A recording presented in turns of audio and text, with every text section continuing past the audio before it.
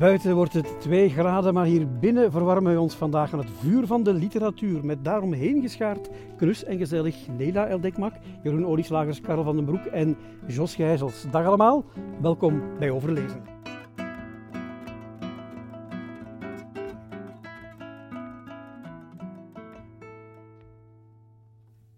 Jos, goedemorgen. Aan jou de eer om meteen de eerste boektitel van het nieuwe jaar te lanceren. Wat heb jij ontdekt tussen kerst en nieuwjaar? Terwijl ik het dikke boek van onze gast, een van onze gasten, van Jeroen Olyslaegers aan het lezen was, kreeg ik dit kleine boekje van een Oostenrijkse schrijfster, die heet Monika Helfer. Ik kende deze mevrouw, deze schrijfster nog niet. De titel van het boek is De Bagage. En waarover gaat het? En dat is ook het verband met Jeroen. Er staat een kunsthistorica, zit in Wenen te kijken naar een aantal boerenschilderijen van Pieter Bruegel de Oude. En in die taferelen ziet ze eigenlijk heel de geschiedenis van haar eigen familie. En daarover gaat het boek. Het is dus een kroniek van een familie in de periode juist voor de Eerste Wereldoorlog. En die wonen ergens, en dat is helemaal niet idyllisch, die wonen ergens op een berg in Oostenrijk. En die familie wordt de Bagage genoemd door de rest van het dorp die dan in het dal woont. En waarom de Bagage? Om 2 redenen. De voorouders waren lastendragers, maar het is eigenlijk een familie waarvan de rest zegt, dat is toch maar bagage. En het is dus het verhaal van een Jozef en Maria die daar leven, overleven. Het is er koud, het is een harde wereld, er bestaan ook geen dialectwoorden voor bijvoorbeeld ik zie u graag, dat kennen ze niet, in het dialect, dat kennen ze niet. En op een bepaald moment krijgt Jozef bericht dat hij moet naar de Grote Oorlog trekken in 14. En het was ook iemand die buiten zijn boerenbestaan ook wat sjommelde met een burgemeester, een handeltje dreef. En hij vraagt aan de burgemeester, zijn vriend, wilt je toch wel op mijn vrouw en mijn 4 kinderen letten terwijl ik ten strijde trek?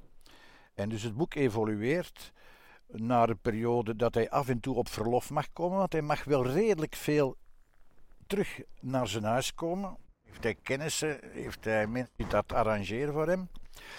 En op een bepaald moment is zijn vrouw zwanger. En in het dorp begint het onder aanvoering van de pastoor, zwanger. Dat zal dan toch misschien zijn van iemand die daar op bezoek is geweest, een Duitser bovendien, en waar ze goed mee om kon. En de vader komt terug tijdens een van zijn verloven en zegt, dat is mijn kind niet. En dan begint dus heel die familie te draaien, waarbij kinderen kant kiezen, waarbij de burgemeester nog probeert misbruik te maken van dan weer de afwezigheid om met die vrouw iets te doen, waarbij de kinderen in opstand komen enzovoort. Dus met andere woorden, op een bepaald moment begint heel die familie in een adderkluwen terecht te komen van kleingeestigheid, van roddelpartij, van wraaknemingen, van bitterheid van de vader. En dus de rest van het boek dat ik niet ga uit de doeken doen, is eigenlijk hoe dat daarmee afloopt. Ja, want er komen nog 2 kinderen nog bij. En eigenlijk is het verhaal verteld door de kleindochter, die kunsthistorica is geworden en via het schilderij van Bruegel dit eigenlijk terug evokeert. Ja, want ik wou je net zeggen, het verbaast mij dat dat allemaal in zo'n dun boekje past dan. Ja, omdat deze mevrouw de kwaliteit heeft om dat allemaal op die manier zo kernachtig te schrijven dat je inderdaad, bij wijze van spreken, langer over het boek kunt vertellen dan het aantal woorden dat erin staan. En dat is eigen van goede literatuur, waar je van alles in ontdekt en kunt vertellen. En dus voor mij was het een geweldige ontdekking en ik moest van u altijd verbanden maken met andere gasten en dus via Bruegel. Niets moet, maar het past. Voilà. Het staat ook op de shortlist van de Oostenrijkse Boekprijs. Oké, de Bagage, Monika Helfer. Zit jij trouwens in een bergfase? Zit ik in een bergfase? Ja, het valt me op dat je een aantal keren al boeken rond bergen hebt meegebracht. Een heel leven. Het lichtje in de bergen een tijdje geleden. Ja. Is het toevallig, Jos? Of? Ja, ik denk het wel, maar nu ga ik daar eens echt goed over nadenken. Voilà. Of dat ik in mijn bergfase zit. Okay. Beter dan in je dalfase, zou ik zeggen. Ja. Daar had ik niet aan gedacht. Maar goede tip in elk geval. Karel, jij hebt een boek meegebracht dat veel mensen volgens mij al gelezen hebben. Ik denk het wel, of tenminste in de boekenkast van hun vader of grootvader hebben zien staan. Ik heb de 117e druk van De Witte. van Ernest Claes, maar ik vermoed dat ze nu aan de 140ste of de 150ste zitten, want deze is al heel oud, met tekeningen van Felix Timmermans zelfs erbij.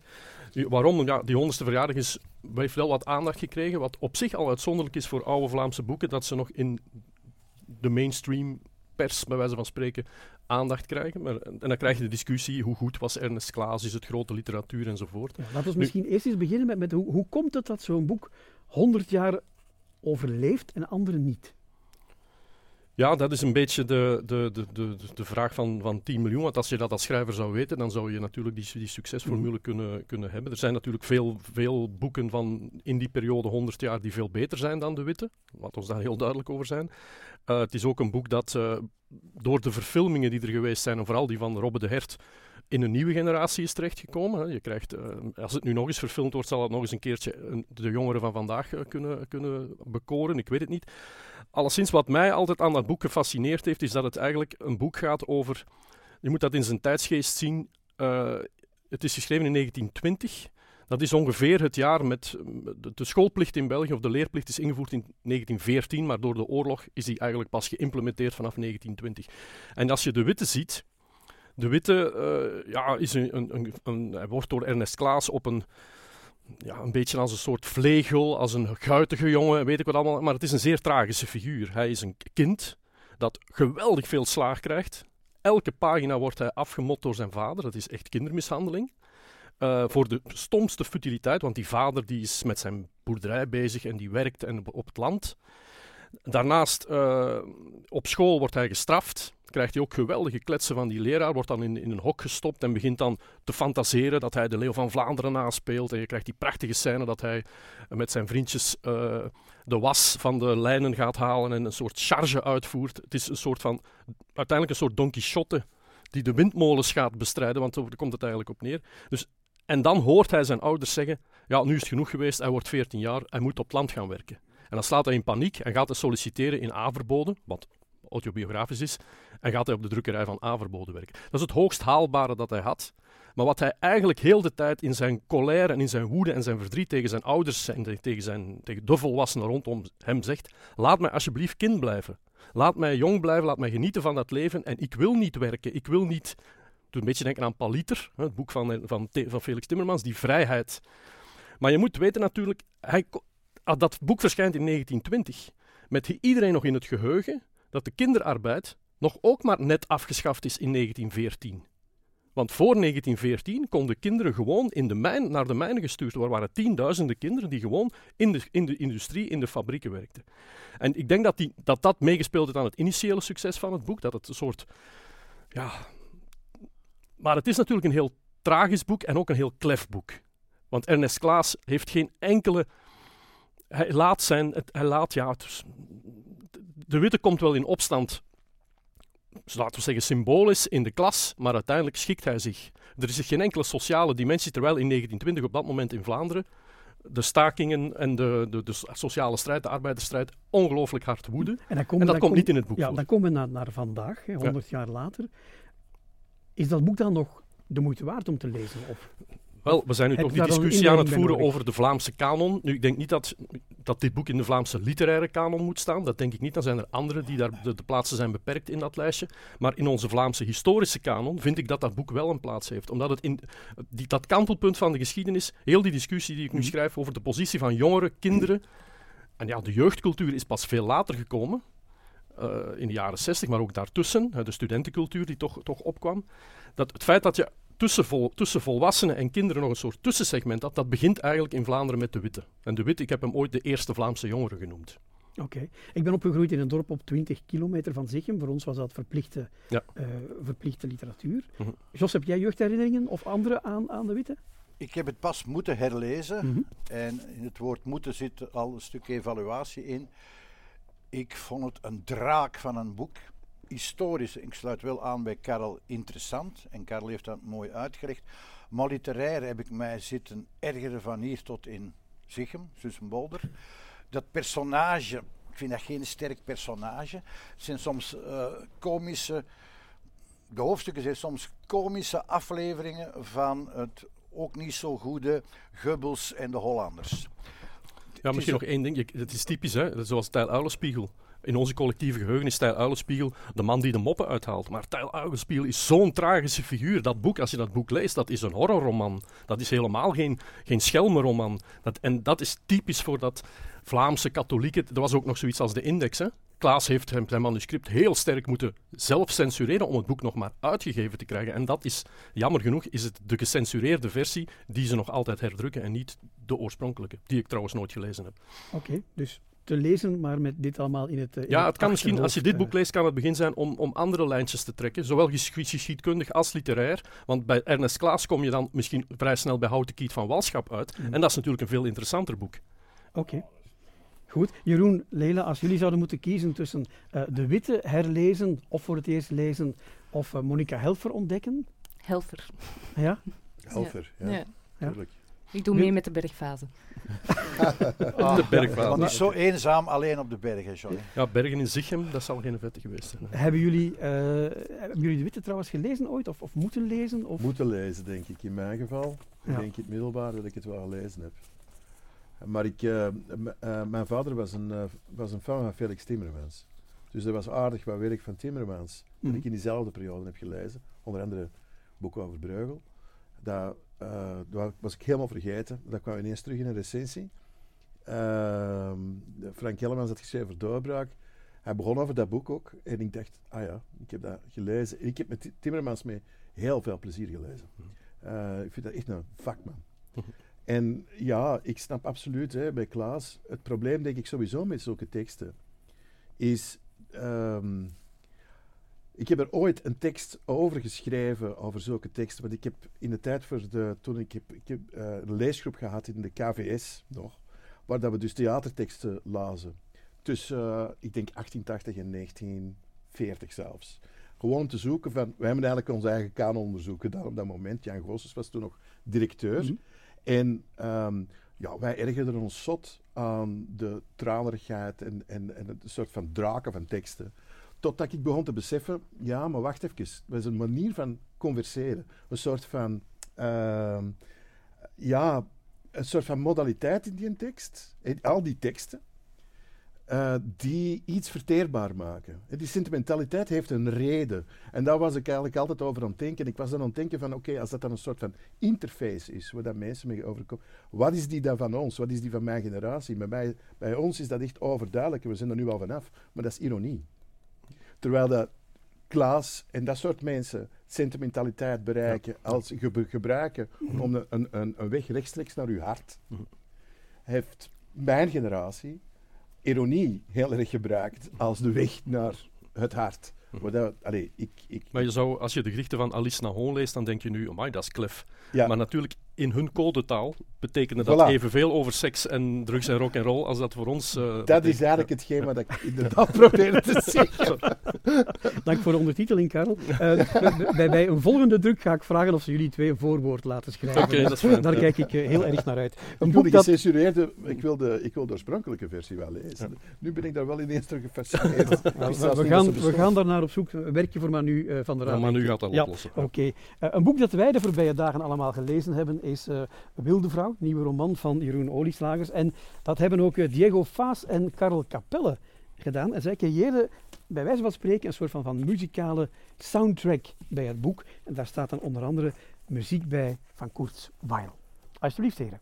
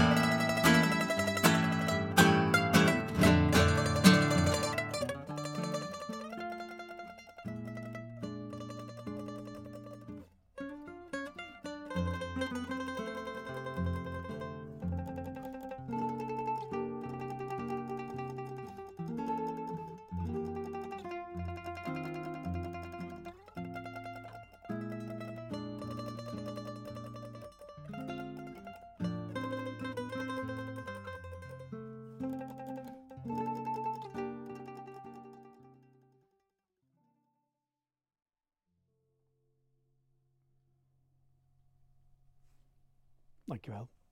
Ucali is een denkbeeldig eiland waar een man zijn zorgen kan vergeten en zorgen heeft hij. Het hoofdpersonage uit die nieuwe roman van Jeroen Olyslaegers. Karel, en vroeger werd dan gezegd van wie, maar sinds het vorige boek... Ja, toch niet vragen dat ik Jeroen inleiden. Oké. Jeroen Olyslaegers is een van onze meest toonaangevende schrijvers in dit taalgebied. Laat mij daarmee beginnen.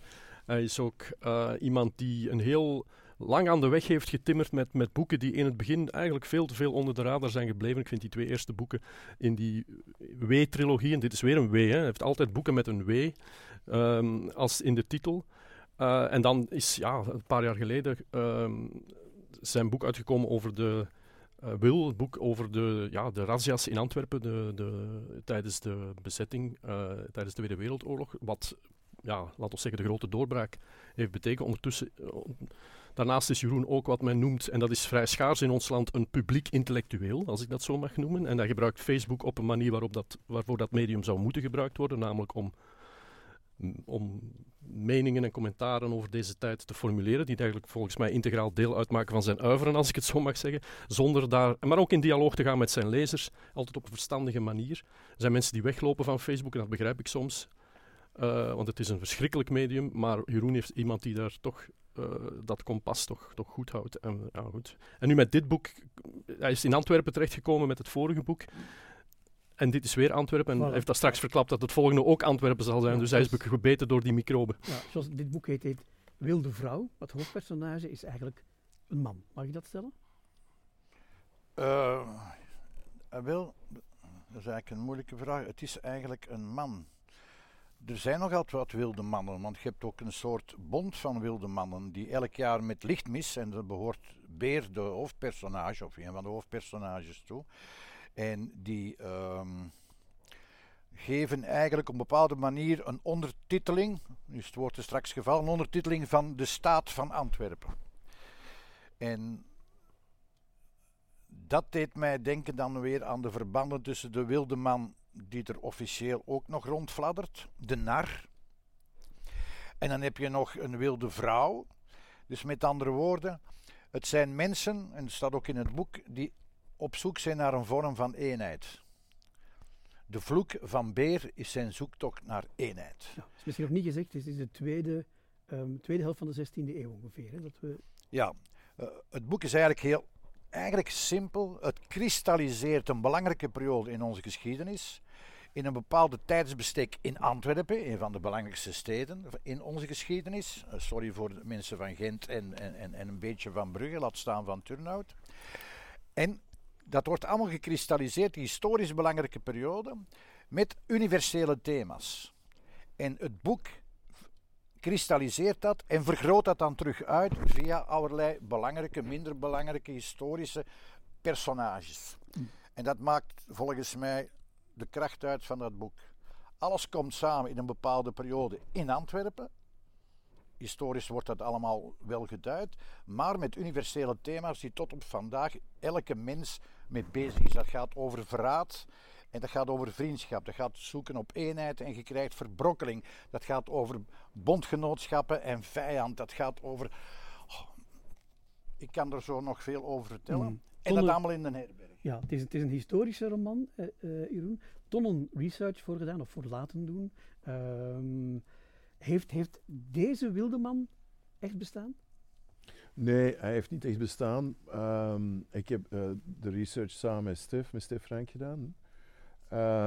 En dus wij kwamen heel snel uit bij een herberg, dat wel. Die herberg heeft wel degelijk bestaan op het zand. En op een bepaald moment is die herberg ook een soort van gevangenis geworden.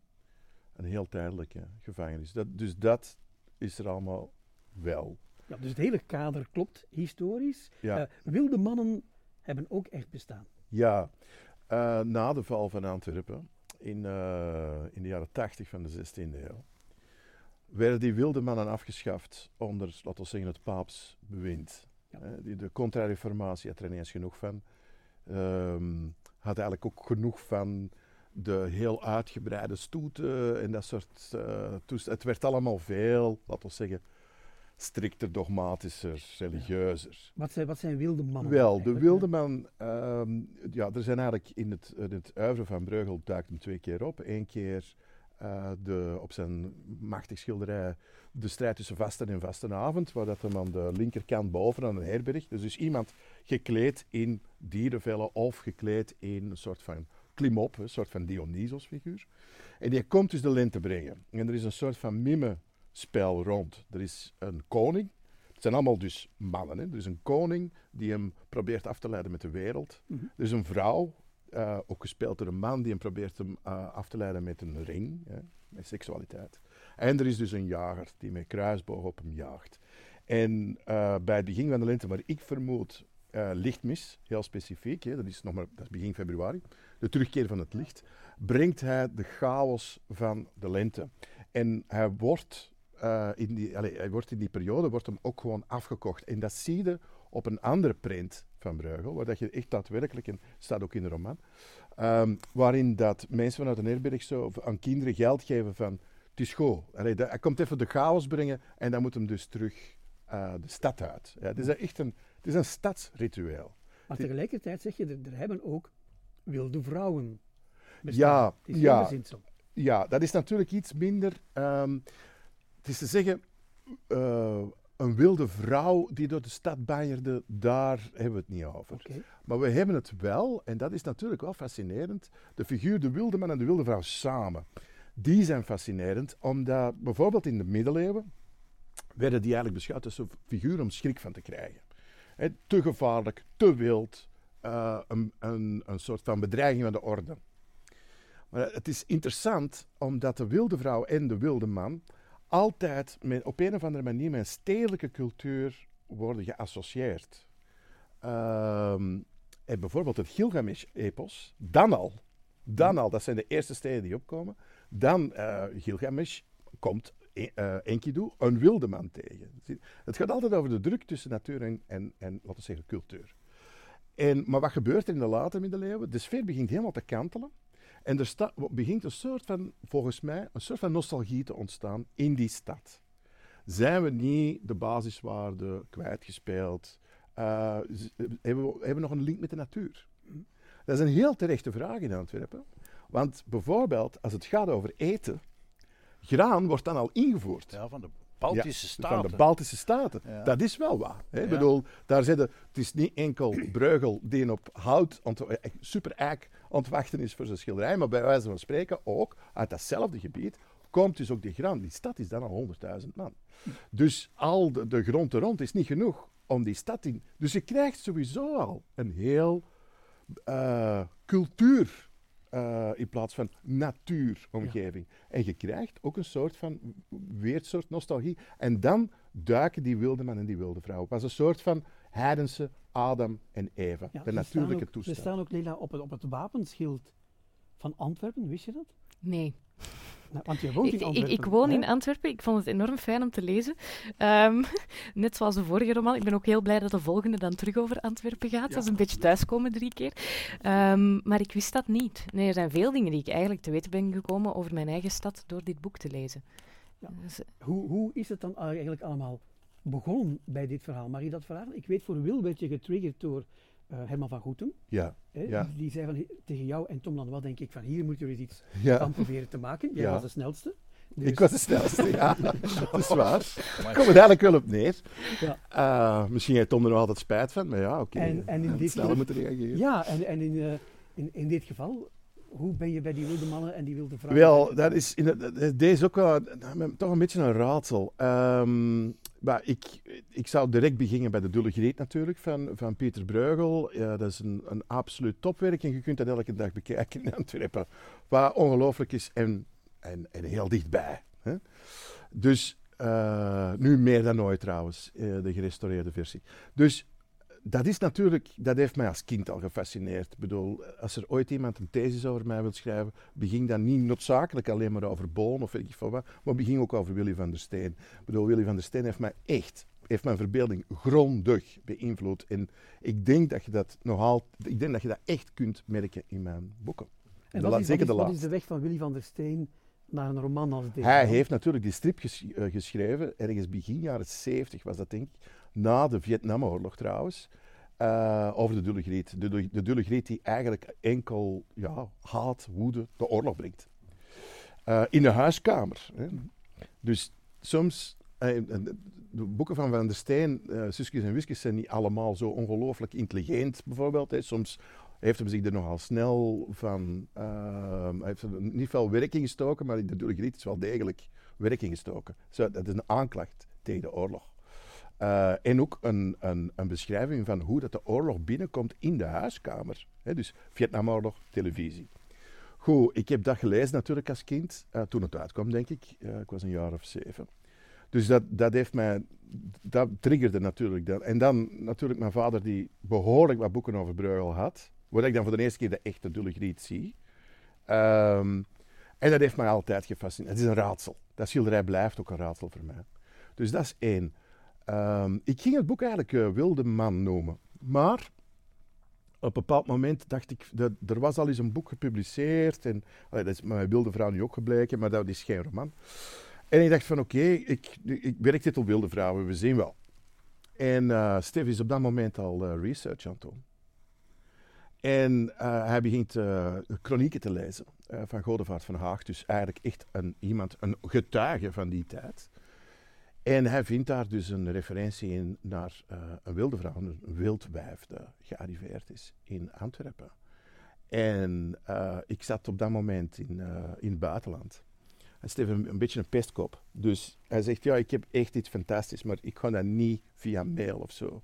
Het is echt iets waar je moet op wachten. Dus vanaf het moment dat ik terugkwam, hebben we afgesproken. En dan heeft hij mij die wilde vrouw laten zien. En bovendien, er is ook een print van.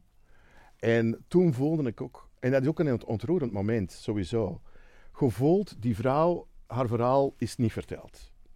Die is in de plooien van de geschiedenis verdwenen.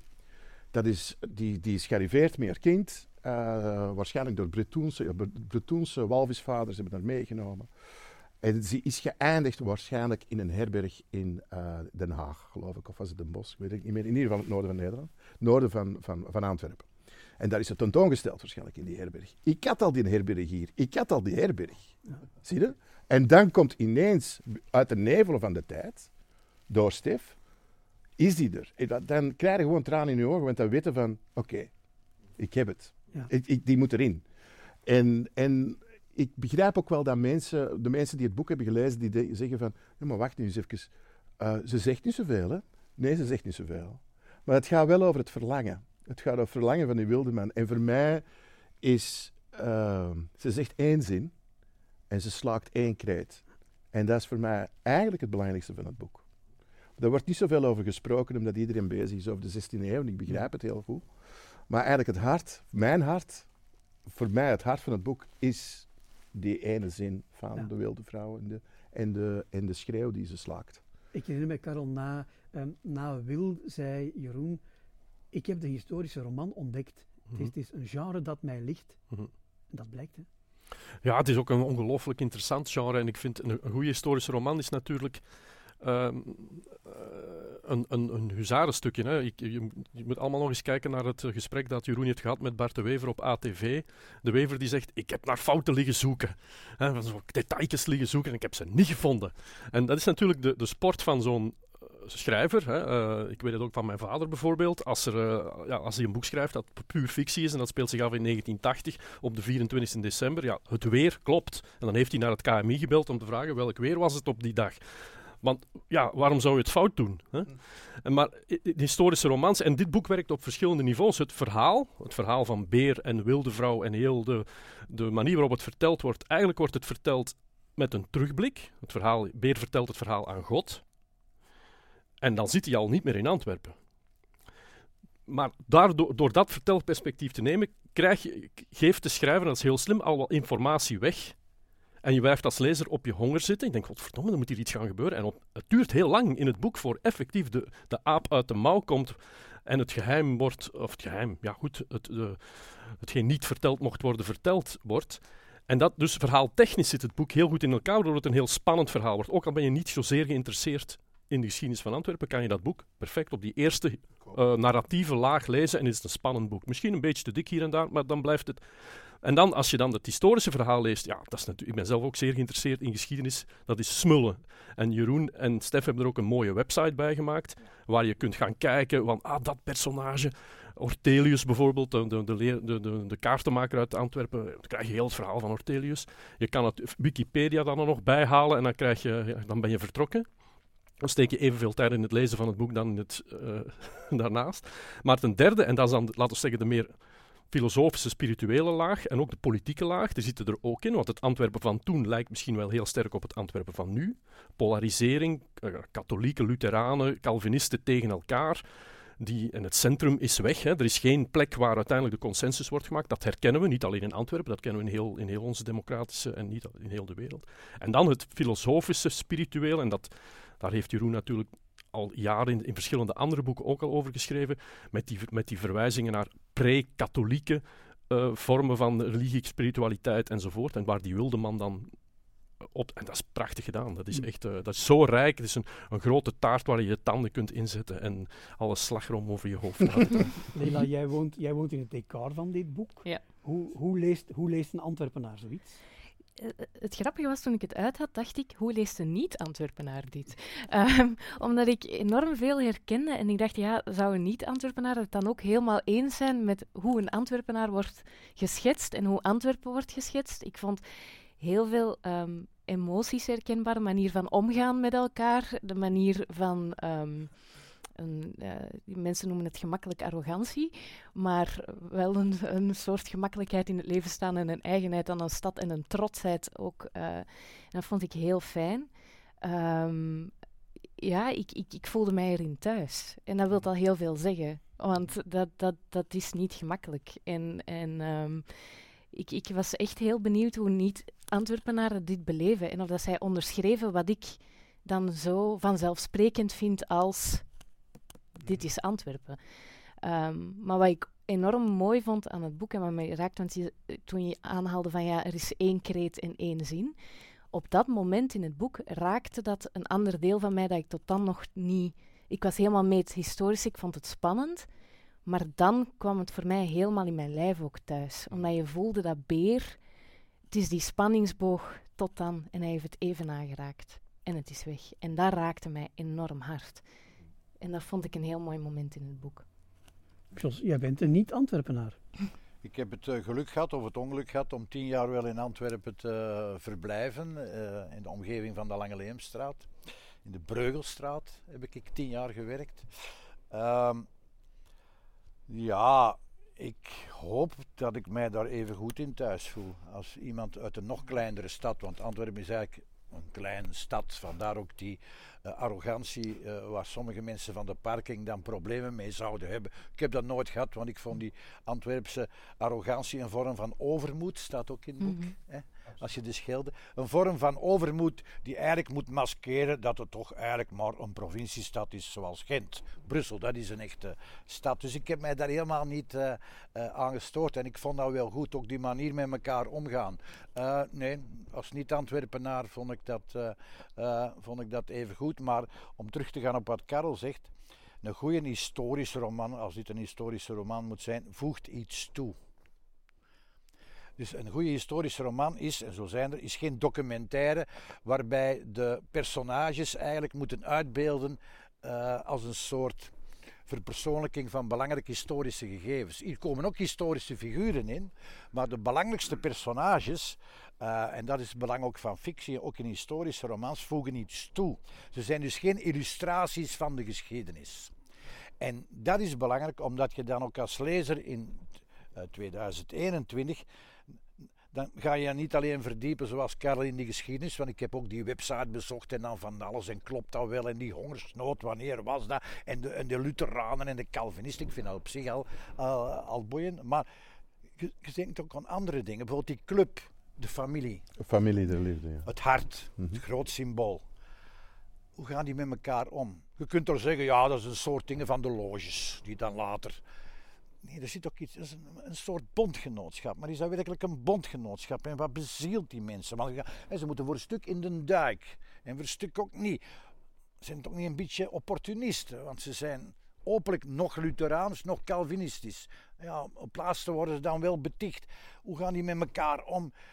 Ah ja, interessant. En verraad je iets of verraad je niet? En je zoekt naar van alles en je vindt dat niet, want de herbergier is de facilitator in moderne termen, maar hij wil er ook bij horen. Maar eigenlijk hoort hem er ook niet bij. En het is pas op het moment dat we zogezegd verraad dat hem er toch bij zou gehoord hebben, want dan nemen ze hem dan kwalijk. Ja, dat vind ik vind dat boeit mij, dat is hedendaags, dat zijn universele thema's. Daar komt nog bij, Jeroen, zo ons verdiepend in dat Antwerpen van de 16e eeuw. Op veel vlakken lijkt dat verdorie heel erg op dat van de 21e eeuw. Ja, zoals Karel zelf al aangeeft. Ik denk het belangrijkste is dat het gevoel van centrum, maatschappelijk gezien, we voelen ook dat het er niet is. En ik ben er nu de laatste jaren meer en meer over aan het nadenken. Gewoon niet enkel, gewoon puur voor roman, maar hoe pakken we problemen aan als dat centrum er niet is. En voor mij is dat centrum, en dat vind ik eigenlijk ook wel fascinerend, als ik er op Facebook inderdaad over discussieer, dan merk ik keer op keer dat als ik bijvoorbeeld het woord centrum gebruik, dat veel mensen dat partijpolitiek beginnen in te kleuren. Is dat echt? Ja.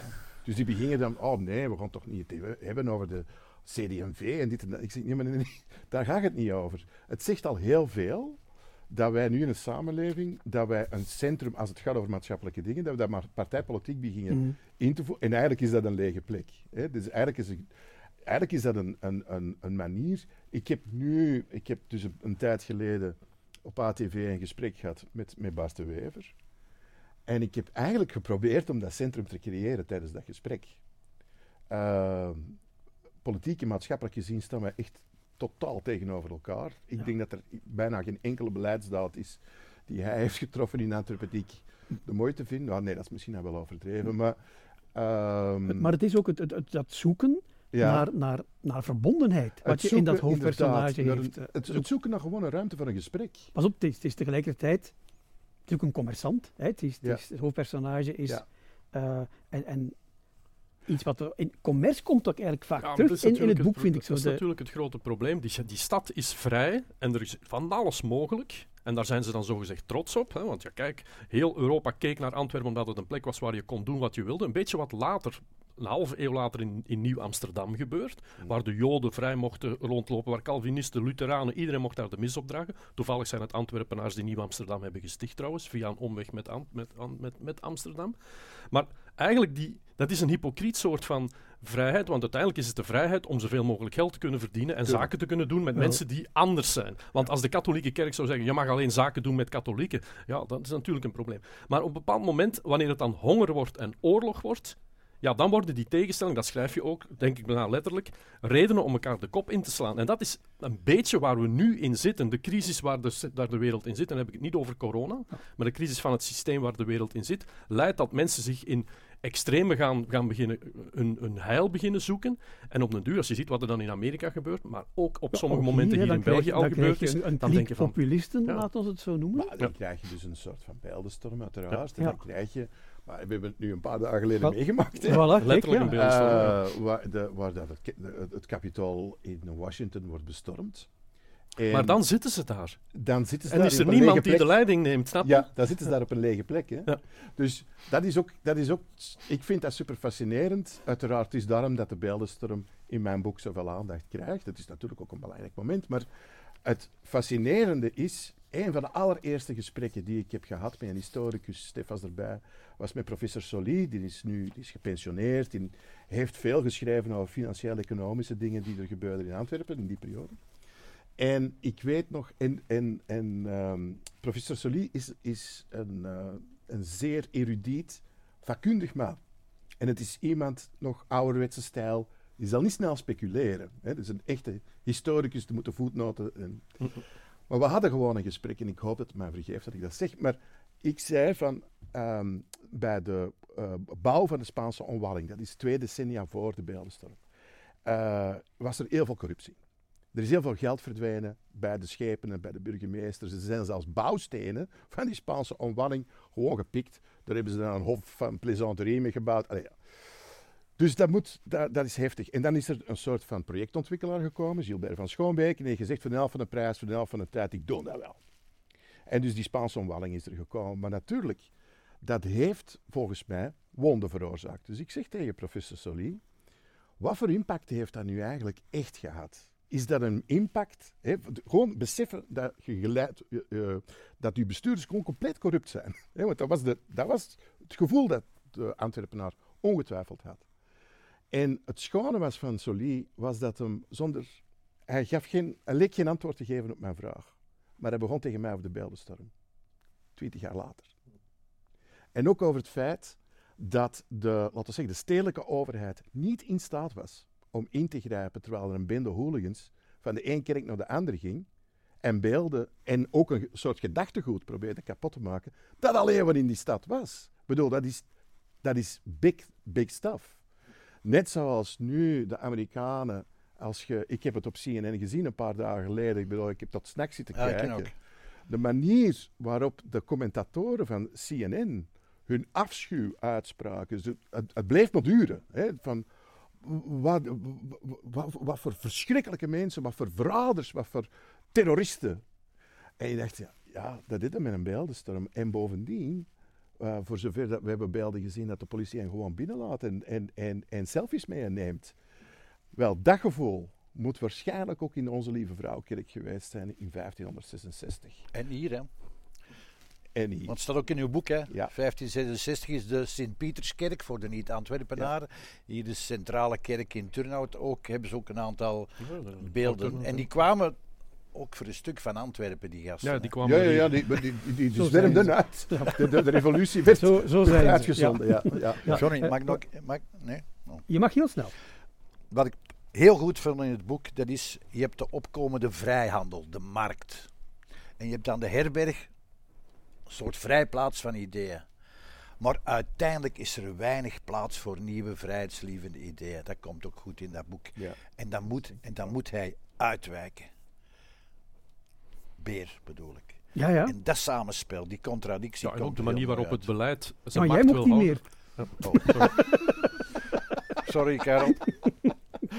Jeroen, we gaan zo meteen een stukje luisteren. Nog één vraag. Was het een moeilijk boek om te schrijven? Of? Ja, deze was niet simpel.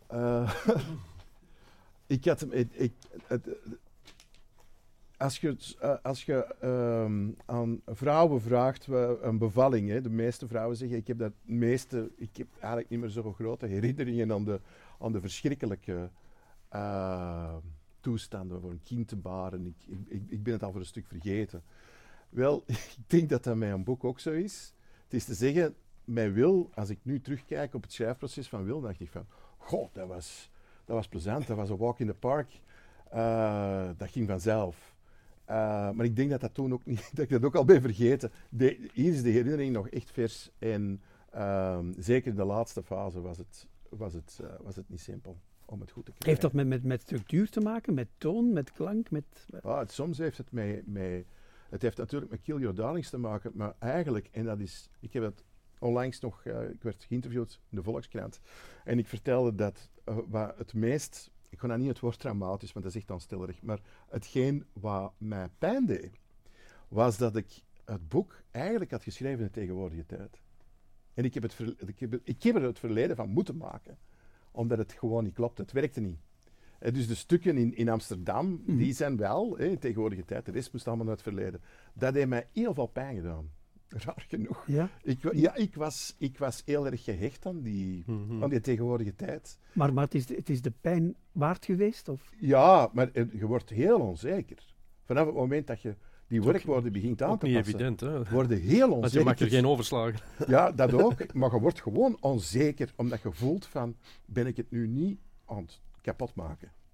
Heb je die oude versie nog bijgehouden? Ja, die heb ik nog allemaal bijgehouden. Nou, die gaan in het museum later. Ja. Mogen we een stukje horen, Jeroen? Ja, ik heb de hele tijd al zitten denken van, wat kan ik voorlezen? Maar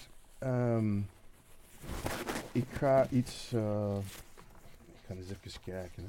Ja, en toen zei je, kunnen ze in Turnhout tegen een stootje op zondag? Ja, maar ik ga dat niet voorlezen.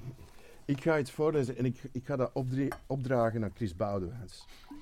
Omdat ik weet dat dit een van haar favoriete stukken is. Bij wijze van bedanking, Chris, voor alles wat je voor mij in het boek gedaan hebt. Alles in Antwerpen begint aan water. Een stromende natuurkracht, breed, kronkelend en met meer dan serieus wat grandeur, heeft de stad begunstigd door haar te verbinden met de wereldzeeën, terwijl haar grillen en genadeloos geweld onder de oppervlakte blijven. De zoete bron waaruit ze vloeit bevindt zich in het zuidwesten.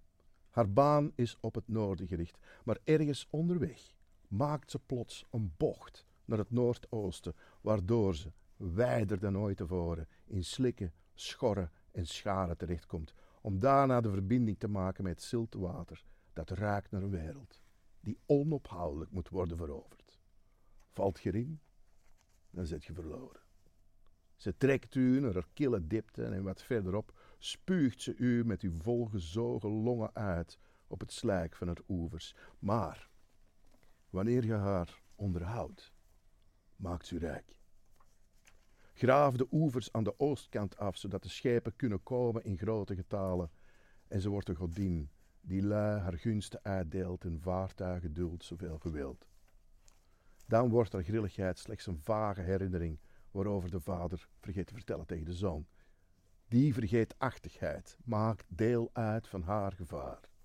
Een uitgegraven put blijft niet eeuwig diezelfde put. Alles wat stroomt brengt onophoudelijk verandering. Wat eeuwig blijft is het slip dat haar duistere sluier vormt. Er wordt gezegd dat zij deze stad is toegewijd en priesters gooien tijdens hoogdagen bloemen in haar schoot om haar te eren. Maar zulke offers volstaan niet en dat niet beseffen blijkt riskant. Men zegt dat deze rivier een vrouw is, een moeder, gelijk onze lieve vrouw, een waterweg die u voor ons hebt mogelijk gemaakt. In feite dus een zoete zegen, door u uitgesproken over deze stad. Maar evengoed wordt zij een man, die ieder uit zijn illusie van veiligheid haalt en geen zegen meer blijkt. Geef haar aandacht, graaf haar uit, dan blijft ze vrouw. Verwaarloos haar, dan wordt ze man zonder diepte, die onverschillig is over wat hij schenkt en kronkelend zijn gading elders zoet. Aanschouw wat het water heeft gebracht. Eerst kwamen het Duitse zilver en koper aan, die op almaar grotere Portugese vaartuigen werden geladen, en zo naar de verre Indië of de Molukken werden afgescheept om te worden ingeruild voor peper, gember, kaneel en zoveel andere specerijen. Uit Engeland kwamen er laken en allerhande stoffen naar ieder schading. Het werd allemaal op de markten te koop aangeboden, die in het begin enkele weken duurden om vervolgens nooit meer op te houden. En waar iedereen, de moordenaars, de verraders, de bedriegers en dolende krijgsheren inkluis tijdelijk genade kreeg, ten einde handel te drijven. Daarbij kwamen de kranen, de kanalen, de sluizen en de warenhuizen, om de honderden schepen met werkvolk te verwelkomen en hun ladingen te helpen verspreiden over alle windrichtingen. De kaden van deze stad werden overspoeld met de klanken van alle talen onder uw genade. Tot hoog in die ene afgewerkte kerktoren van onze lieve vrouw waren ze ongetwijfeld hoorbaar. Niet iedereen was zo ijdel dat hij vanuit die hoge plek al die bedrijvigheid zou willen aanschouwen. De meeste mensen willen niet het zicht delen van u die op ons neerkijkt. Maar mocht een man met giftige eigenwaan dat alsnog doen, dan zou hij hebben geduizeld. Niet enkel vanwege de hoogte, maar vanwege alles wat hier dagelijks gebeurde. Alles wat werd aangebracht en op schepen gezet. Dankjewel. Alsjeblieft.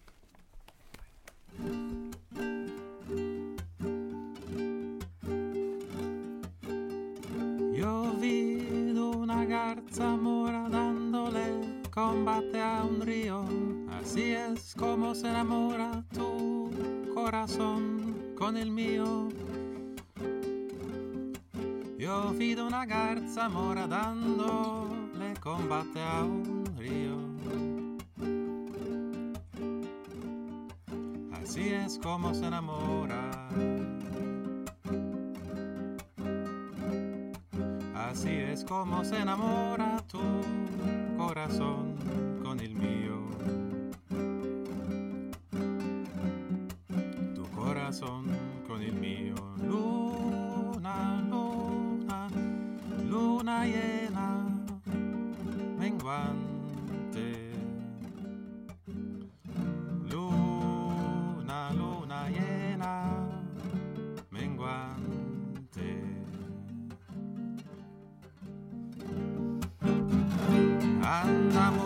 già la casa e mentre la carabina io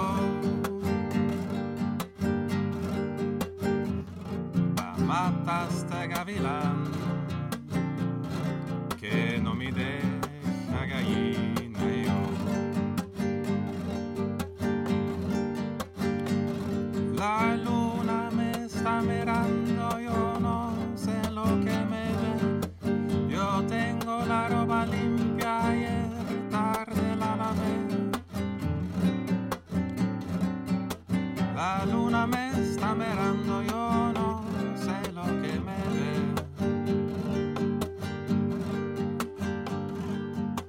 yo tengo la ropa limpia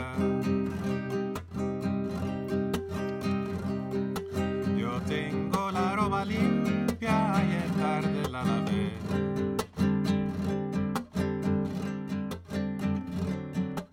ayer tarde la lavé luna luna luna llena menguante luna luna llena menguante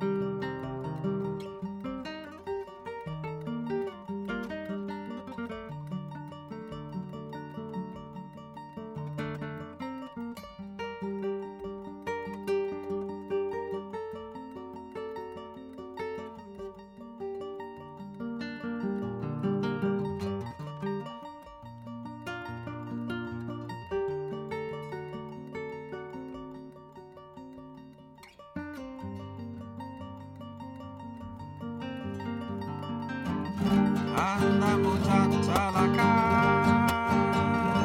casa y mientras la carabina yo pa matas de gavilán que no me deja gallina yo la luna me está mirando yo no sé lo que me ve yo tengo la ropa limpia ayer tarde la lavé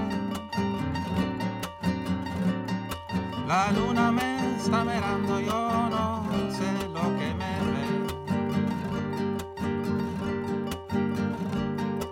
yo tengo la ropa limpia yo tengo la ropa limpia ayer tarde la lavé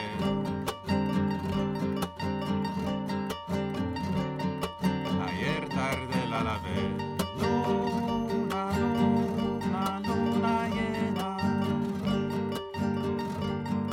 menguante luna luna llena menguante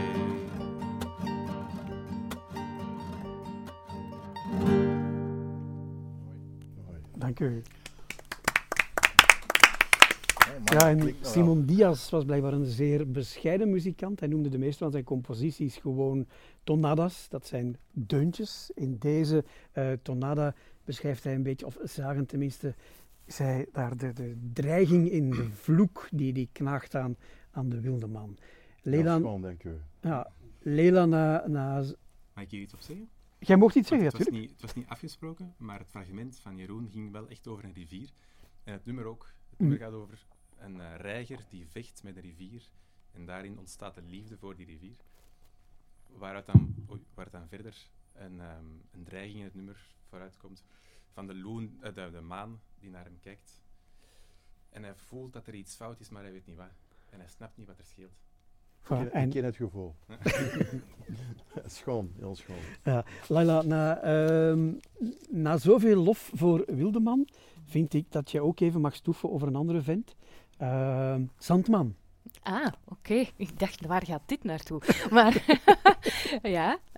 Vertel eens. Hè, want Zandman is het radioprogramma dat ik heb 4 keer in de week, van maandag tot donderdag om 10:00 s'avonds. En ik ben daar heel dankbaar voor dat ik bij Radio 1 dat programma mag maken, want ik kan er eigenlijk mijn liefde voor verhalen in kwijt. Het is de liefde voor het langere radioverhaal, de langere documentaire, de podcast, de zotte audio-experimenten, die geef ik om 10:00 s'avonds een plek. Ik selecteer telkens 1 werk dat ik vind dat het luisteren waard is. En dat krijgt de ruimte om uitgezonden te worden. Zeg niet dat jullie nog nooit geluisterd hebben, hè, heren? Het is de eerste keer dat ik er iets van hoor, maar ik moet zeggen, ik ben al direct getriggerd. Want ik vind dat juist heel fijn, dat soort. Een van de redenen waarom ik eigenlijk niet zoveel naar radio luister, was gewoon het gebrek aan zulke programma's. Dus oké. Luisteren. Zeg nog eens gauw wanneer, Layla? Zandman van maandag tot en met donderdag om 10:00 s'avonds. Voilà, op Radio 1. Zeg, en van welke verhalen hou je eigenlijk zelf het meest? Dat is een hele moeilijke vraag. Ik hou van heel veel verschillende verhalen. Ik sta open voor heel veel. Het is zo dat in het begin, als jong meisje, heel veel gelezen. En dan denk ik dat ik als tiener een soort passie had voor Marquez was echt, ik heb daar alles van verslonden. En ik ben dan naar de universiteit gegaan. Ik heb literatuurwetenschap gestudeerd en ben ik doodgeslagen met kanon. En dan in het latere leven ben ik dan weer helemaal uitgewaaid naar eigenlijk vooral poëzie. En meer aandacht voor vrouwelijke auteurs en auteurs van kleur. Maar ik heb eigenlijk pas de laatste jaren ook de historische roman ontdekt. Dat was iets wat ik in het begin absoluut niet las. Ik hou vooral van fictie. En alles wat te veel waarachtig was, daar was ik van Maar als het echt goed gedaan is, dan vind je dat heel fijn om te lezen. Maar je kan met mij heel veel verschillende dingen plezier. Ik ontdek heel graag. Ik ontdek graag werelden die ik nog niet kende. Standpunten die ik nog niet kende. Dus ja, non-fictie is een moeilijke. En ik vermoed dat wat je vandaag hebt meegebracht helemaal in de lijn ligt van wat je net hebt verteld. Helemaal. Het is Pachinko van Min Jin Lee en eigenlijk was... Wacht. Ja. Hier zit een specialist, en hij begint nu al te zweten, hè, die ooit chef boeken is geweest bij De Morgen. Ja. Karel, welke auteur?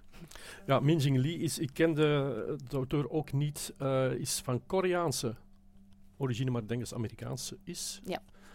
Die in New York woont en later naar Japan verhuisd is. En ja, dat boek was in 2017 een steekvlam, zal ik zeggen. Heeft ook wat prijzen gewonnen, nominaties. En het gaat over die periode dat Japan eigenlijk Korea in zijn bezit had. En zij heeft waarschijnlijk naar de roots van haar eigen familie of van haar eigen cultuur waar ze van afkomstig is gaan kijken en daar dat boek over gemaakt. Jij zegt misschien... Dat is een van die vele, als we het dan hebben over auteurs van kleur, een van die vele auteurs van gemengde origine die in Amerika zitten, omdat ze die Amerikaanse literatuur... Ik heb gisteren nog de lijst gekregen van de boeken die men verwacht in 2021.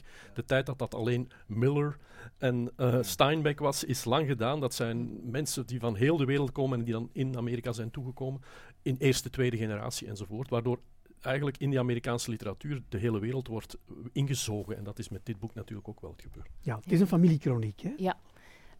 Het overspant eigenlijk 4 generaties. En wat ik zo fijn vind, is dat je de tijd krijgt om personages echt te leren kennen.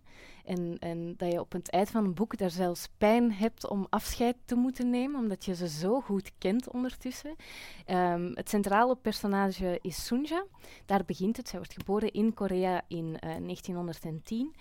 En je ziet haar leven van jong meisje, jonge vrouw, moeder, grootmoeder. En tegenover een geschiedenis die mij ook helemaal vreemd was. Ik kende niets van de Koreaanse geschiedenis. En je ziet hoe Japan neemt Korea eigenlijk in. De Koreanen moeten hun identiteit volledig opgeven. Hun land wordt ingenomen. Ze hebben eigenlijk geen toekomst meer in hun eigen land. Ze mogen hun eigen taal niet spreken. Heel hun cultuur wordt afgepakt. En heel veel Koreanen vluchten naar Japan, emigreren. Omdat dat de enige manier is om nog geld. Maar ze worden daar heel hard uitgebuit. Ze hebben daar ook geen rechten. Maar dat is de achtergrond. De Tweede Wereldoorlog gebeurt ook, passeert.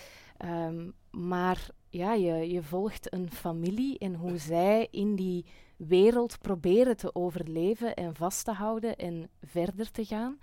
En wat je bij jou ook zag en wat jij aanhaalde, van er zitten zo'n grote menselijke emoties in, dat het herkenbaar is voor iemand in Antwerpen die het boek leest, die opeens een inzicht krijgt in hoe dat leven dan gaat. En het is, vind ik ook, op een hele slimme manier geschreven, dat je hebt mij in je taal meegenomen naar een soort van milieu. Je hebt heel hard die tijd ook proberen te weerspiegelen in de taal die je gebruikt, wat ik heel sterk vind. En dat doet zij ook. Je komt heel veel Koreaanse begrippen en termen tegen, maar dat gebeurt op zo'n gevoelsmatige manier dat je gevoelsmatig snapt wat dat woord wil zeggen. Ik ken niets van de Koreaanse taal, maar er zijn bepaalde termen die ik mee heb, die ik daarvoor niet kende, maar omdat het zo goed gedaan wordt, raakt het mij. En soms legt ze ook iets uit, maar op een hele slimme manier. En het heeft mij even meegenomen naar de leefwereld van een Koreaans gezin binnen een Japanse context die heel hard is. Ja. Is het ook mooi geschreven? Ja, dat vind ik echt. Ik denk dat sommige mensen dit verschrikkelijk gaan vinden, maar als ik dingen mooi vind, dan maak ik ezelsoren en dan zelfs in stilo Maar niet met fluoriserende nee, stiften, maar toch? niet fluoriserende stiften, maar soms wel echt gewoon hier in stilo paragrafen aangeduid, omdat ik dat dan zo een mooi stuk vind. En ik vind het ook heel leuk om later dat boek nog eens op te nemen en door te gaan bij de stukken die ik heb aangeduid. Omdat ze mij raken in taal, omdat ik ze echt prachtige observaties vind. En ze raakt heel veel aan. Ik vind het ook heel straf wat ze hier heeft gedaan. Het is heel moeilijk om een historische roman te schrijven waarin ze heeft zoveel research gedaan. Ik denk dat ze 10 jaar research heeft gedaan. En op het einde heeft ze beseft dat ze een vreselijk boek had geschreven. Het was historisch juist, het was vreselijk saai. Dus ze heeft het allemaal weggegooid. En ze is naar Japan gegaan om daar echt 3 jaar lang echt die Koreanen te interviewen. Niet alleen uit boeken, maar die mensen te interviewen. En dan is ze het emotionele boek gaan schrijven met de achtergrond dat ze heeft. Dus het klopt, maar het is ook op menselijk vlak zo schoon. Ja. Ik vond de omschrijving van een van de recensenten mooi. Soms schrijven ze mooie dingen. Alsof Dickens en Tolstoy samen een roman hebben geschreven. Ja. Is dat overdreven? Dat is wel een compliment. Ja, nee, ik vind het helemaal niet overdreven. Maar je merkt daar ook, ze is op 7 jaar gemigreerd met haar familie naar Amerika. Dus ze heeft die Koreaanse geschiedenis. Maar ze heeft al die grote westerse literaire helden gelezen. En dan merk je ook in het boek dat ze schrijft. Waardoor ik denk dat het ook voor iemand als ik, mijn westerse achtergrond, makkelijk is om dit te lezen. Omdat ze die bagage heeft, waardoor het een ingang is om dan die geschiedenis te beschrijven met de respect voor de eigenheid ook van die geschiedenis, waardoor het echt enorm mooi is. Het klinkt als een boek, Jos, dat jou ook zou interesseren. Absoluut. En kan je de titel verklaren? Pachinko? Ja. Pachinko is eigenlijk een soort gokspel. In Japan is gokken illegaal, maar het wordt gedoogd. Nu, voor veel Koreanen was dat een van de enige sectoren waar zij in terecht konden, omdat zij ook in die illegaliteit zitten. Dus dat was de enige manier om geld te verdienen. Maar het wordt nog altijd op neergekeken. Het wordt als maffia, als crimineel bestempeld. Maar ook haar familie, dus Sonja, haar zoon, gaat uiteindelijk werken in de pachinko. Wat nog altijd een gigantische industrie is in Japan. Er wordt meer geld mee verdiend dan de Japanse auto-industrie. Om maar te zeggen, dat is gigantisch. Okay. Maar daar zitten heel veel Koreanen in die zo hun geld proberen te verdienen en proberen te overleven. Is het een boek dat eigenlijk exemplarisch is voor wat er voor de rest nog bij jou in de kast staat? Of is dit iets wat eruit springt? Dat is een hele goeie vraag. Ik denk dat ik een boekenkast heb die zo alle kanten uitschiet. Maar ik denk het wel. Voor de laatste tijd toch wel steeds meer en meer. Maar het is vooral ook, ik denk dat het exemplarisch is voor mijn vakantietijd. In mijn vakantietijd hou ik van boeken die wat tijd in beslag mogen nemen, die wat groter zijn, waar ik mij echt helemaal in kan smijten. Dan ga ik wel echt naar zo'n knoerten van romans. Dat vind ik echt heel, heel fijn. En nog eens geschreven door een vrouw en een vrouw van kleur. Dan ben ik al helemaal maar je mag nu niet reizen, dus je mag nu niet reizen, je kan niet reizen, je kan niet Nee, op vakantie nee. gaan. Hoe los je dat Maar op? dit is een Voilà. soort van reizen. Tuurlijk. Ik ben opeens naar Korea en een stuk ook naar Japan gegaan. Dus in mijn hoofd dan. Soms is lezen gewoon veel Ja. intenser reizen dan daadwerkelijk reizen. Ja. Ja, ik wou net vragen, Jeroen, verzacht dat, lezen en schrijven, verzacht dat het leed van de lockdown? Of... Ja, je mag gerust zijn. Ik bedoel, ik heb dus achter gesloten deuren een hoop boeken gesigneerd. Dus ik ben naar verschillende boekhandels geweest. Eerst in Antwerpen en dan Gent, Leuven, Brussel. En er waren er nog een paar bij. En ja, Chris Boudewijns, Chris die de promo meedoet, wij zijn altijd met open armen ontvangen door boekhandelaars die alleen maar goed nieuws hebben. Omdat het lezen is terug in de lift. En dat is echt opvallend. Dus mijn boek doet het goed, maar er zijn een heleboel boeken die het echt goed doen. En mensen lezen zeer divers. Lezen en kinderen maken, dat is zo'n beetje... Lezen en kinderen maken, ja. Maar inderdaad, het is een vorm van... Het is natuurlijk, je kunt zeggen, het is een vorm van escapisme, maar het is ook gewoon reizen. Lezen is reizen. En inderdaad, de lockdown en ook het feit natuurlijk dat de boekenwinkels zijn opengebleven, Nu wel. Ja. heeft goed geholpen.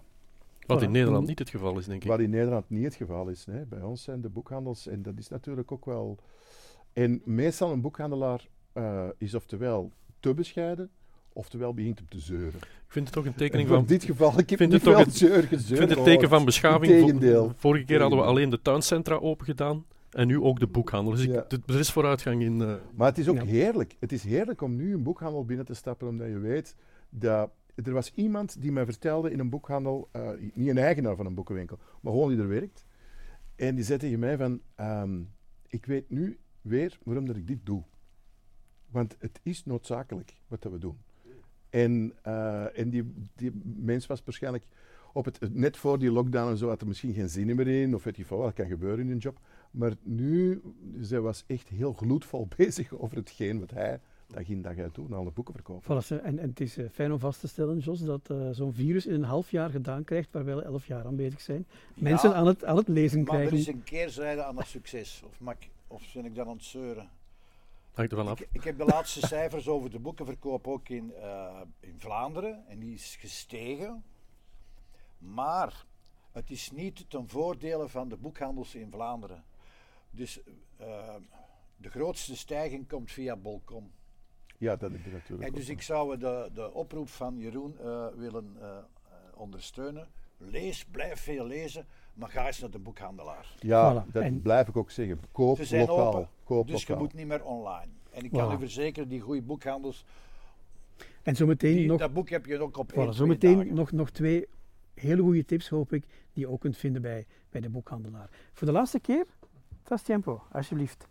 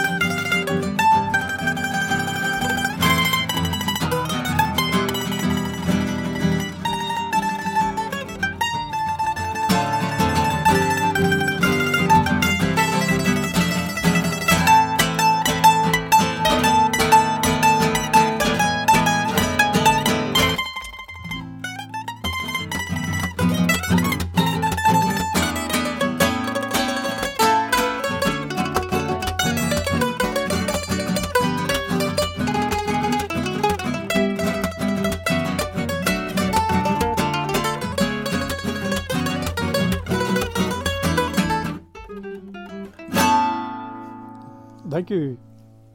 Mooi. Colombiaans was dit van oorsprong en dat brengt dus weer naar een ander continent, weer wat reizen. Karel, en dat is ook het geval met het boek dat jij bij Standaard Boekhandel hebt gevonden voor Layla.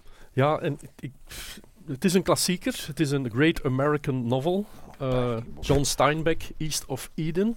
Ten oosten van Eden is net vertaald, een paar maanden geleden in het Nederlands. Het is ook door de lockdown een bestseller geworden. Blijkbaar als zoete broodjes verkoopt hij. Ja, dat is een klassieker. Nu bestaat het gevaar dat zo'n ontvanger dat al gelezen heeft. Dit is dus heel grappig. Ik heb bijna alles van Steinbeck gelezen, behalve dit. Dat is wel ik zag in mijn boekenkast, en dat gold voor mij ook, Grapes of Wrath en de andere bekende heb ik. Ja, maar deze niet, terwijl hij beschouwde dit zelf als zijn meesterwerk. Hij vond het, als er één boek van mij moet overblijven, is het dit. Het sluit ook wel een beetje aan bij jouw boek. Het gaat dus een familiekroniek die zich afspeelt in Californië. En waar twee families in een vallei... je kent het, Amerikaanse geschiedenis. Dus men komt daartoe, men begint daar te boeren, een farm. Maar de ene heeft een goed stuk grond en de andere heeft een slecht stuk grond. En het is een beetje een hervertelling van het verhaal van Kain en Abel. Dus waarbij de twee zonen de liefde van hun vader zoeken. In dit geval is dat in 2 generaties Adam en Charles. En een van de zonen heeft dan ook 2 tweelingzoons. Dat is Aaron en Caleb. Je hoort al een beetje. Caleb trouwens, James Dean in de verfilming, die maar een deel van de roman behandelt. De legendarische verfilming van James Dean. Hij heeft de film niet lang overleefd, want hij is kort daarna verongelukt. Maar het heeft wel een beetje een beeld gezet van dit boek. Men denkt aan East of Eden met James Dean, die mooie blonde oppergod in zijn hoofd, terwijl Caleb in het boek eigenlijk een veel venijniger en een veel andere figuur is. Dus dat hoofd plakt niet helemaal op dat personage. En ja, het gaat er hoe dat die broers die veten met elkaar uitvechten, omdat de vader een van beiden verloochent. Dan is er een lange reis. Eentje vertrekt, komt terug. Prostitutie, dat is een prostituee die er dan bij komt, die in de familie komt. En je ziet zo, en dat is dan typisch voor een goede... dit is niet echt een historische roman. Natuurlijk, de geschiedenis van Amerika, van de burgeroorlog tot de Eerste Wereldoorlog, zo reikt. Als de generaties raken, één lid, grootvader, raakt de burgeroorlog en een van de zonen gaat vechten in de Eerste Wereldoorlog hier in Europa. Maar het is geen historische roman in de zin zoals Wildevrouw een historische roman is, maar het schetst natuurlijk wel dat tijdsbeeld. Maar eigenlijk gaat het over één hoofdpersonage is een Aziat, een Chinees, Li. En heel leuk in dat personage is, hij spreekt altijd iets slechter Engels dan hij Engels kan.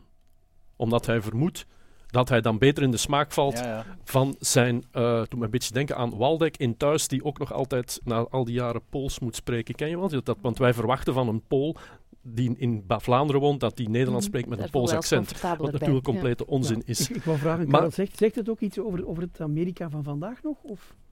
Wauw, het is meer universeel. Het is een verhaal dat gaat over wat ligt vast en wat zijn keuzes. En het is aan de hand... Ja, East of Eden is een bijbeltekst. Hè. Het is Kain wordt uit het paradijs ten oosten van Eden verjaagd. Maar uiteindelijk is het door die Chinees, maar dat ga ik niet verklappen, door een vertaalvariant in die bijbelteksten verandert heel die ethiek. Het is niet dat je moet, je mag. Daar komt het eigenlijk op neer. Ik ga het heel rudimentair samenvatten. Dat is een beetje de clue van het verhaal dat eronder zit. Maar Steinbeck is, wat mij eraan verbaast is dat het boek eigenlijk nog altijd als een trein leest. Want je met veel boeken van die nogal episch zijn opgezet, dat je op een bepaald moment begint op je adem te trappen als lezer, maar dat heb je met dit boek helemaal niet. En aangezien, of dat zich nu afspeelt hier, of dat speelt zich af in Palestina, het komt uiteindelijk op hetzelfde neer, maar het is een oer-Amerikaans boek, dat wel. En als je die 3 bij elkaar kunt hebben, dan ben je natuurlijk... Maar ik hoor, Karel, dat je goed gekozen hebt. Ja, ik denk het wel. En als ik hoor wat jij gekozen hebt, dan dacht ik, heel dat familieverhaal en door die generaties heen en die vloek die op die familie rust. Maar ook met heel prachtige personages die ook wel autobiografisch zijn, want er is heel autobiografische elementen uit het leven van Steinbeck die in het boek zijn. Oké, Jos, benieuwd of jij even raak hebt kunnen kiezen voor Jeroen? Ik ben toch een beetje onzeker. Omdat je kunt op een bepaald moment aan overshooting doen. Hè. Het is een boek dat in 2004 geschreven is en gelukkig in 2020 terug uitgegeven is. En het gaat eigenlijk verder op de zin in het boek. En Jeroen heeft van zijn laatste boek ook de zin voorgelezen.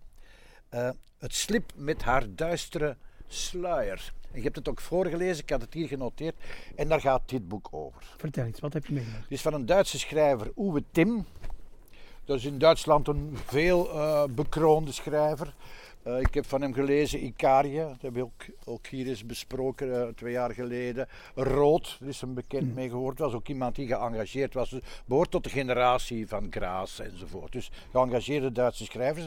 De man is nu 80 jaar geworden.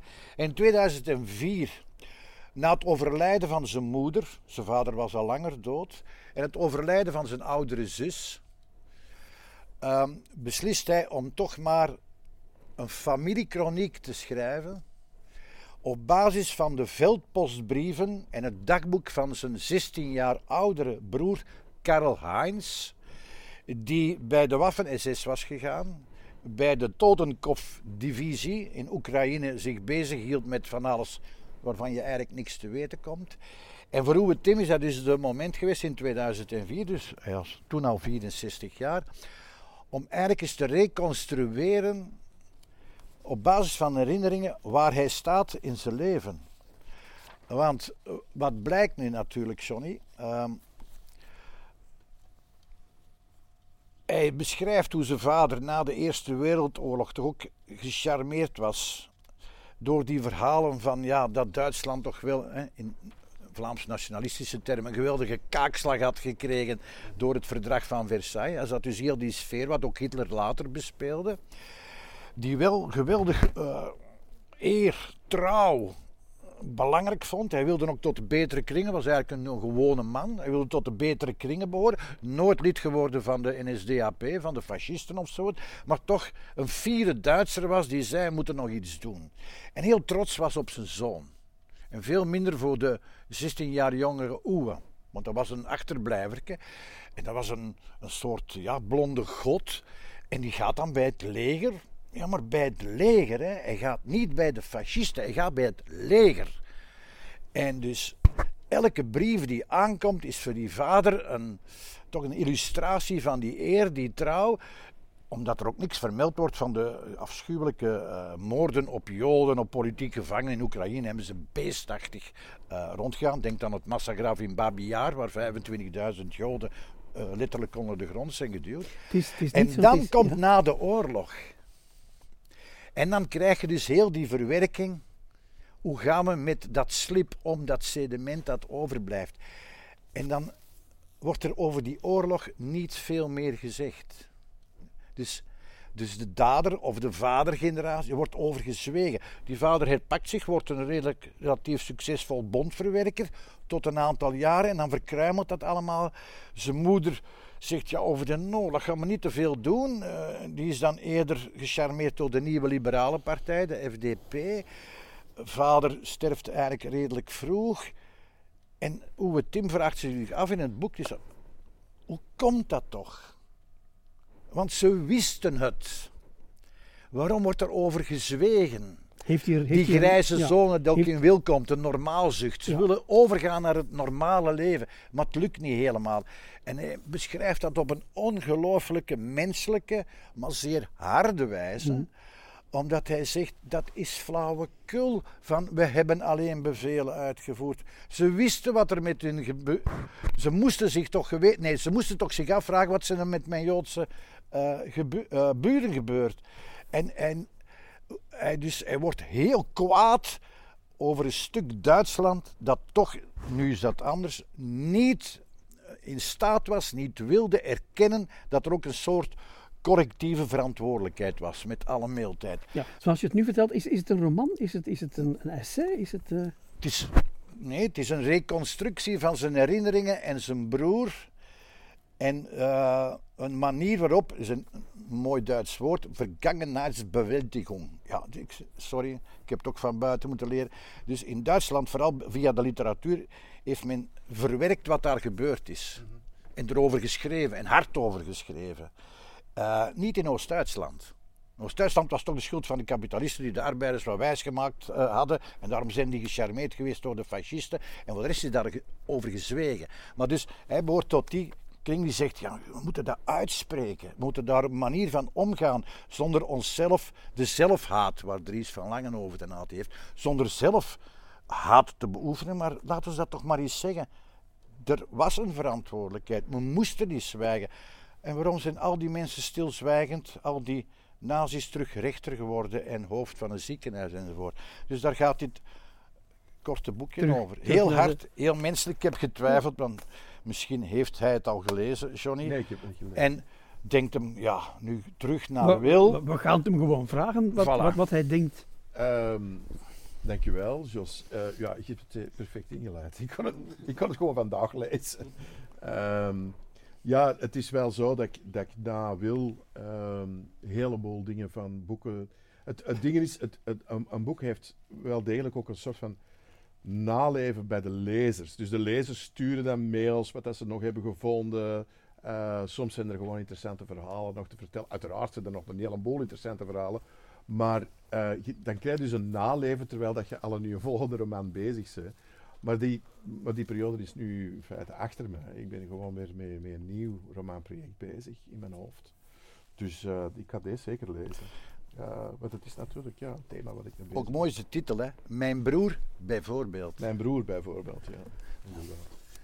Voilà, leestips te over.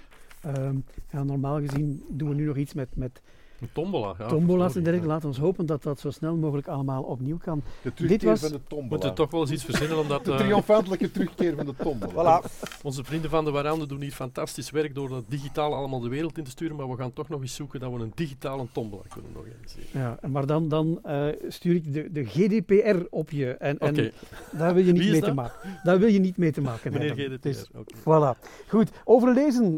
Dames en heren, bedankt om te kijken trouwens. Is er weer op zondag 14 februari. Lise Spit is dan te gast. En omdat 14 februari Valentijn is, mag die dan haar lief meebrengen. Voilà. Heren, mevrouw, dankjewel en tot ziens. Graag gedaan.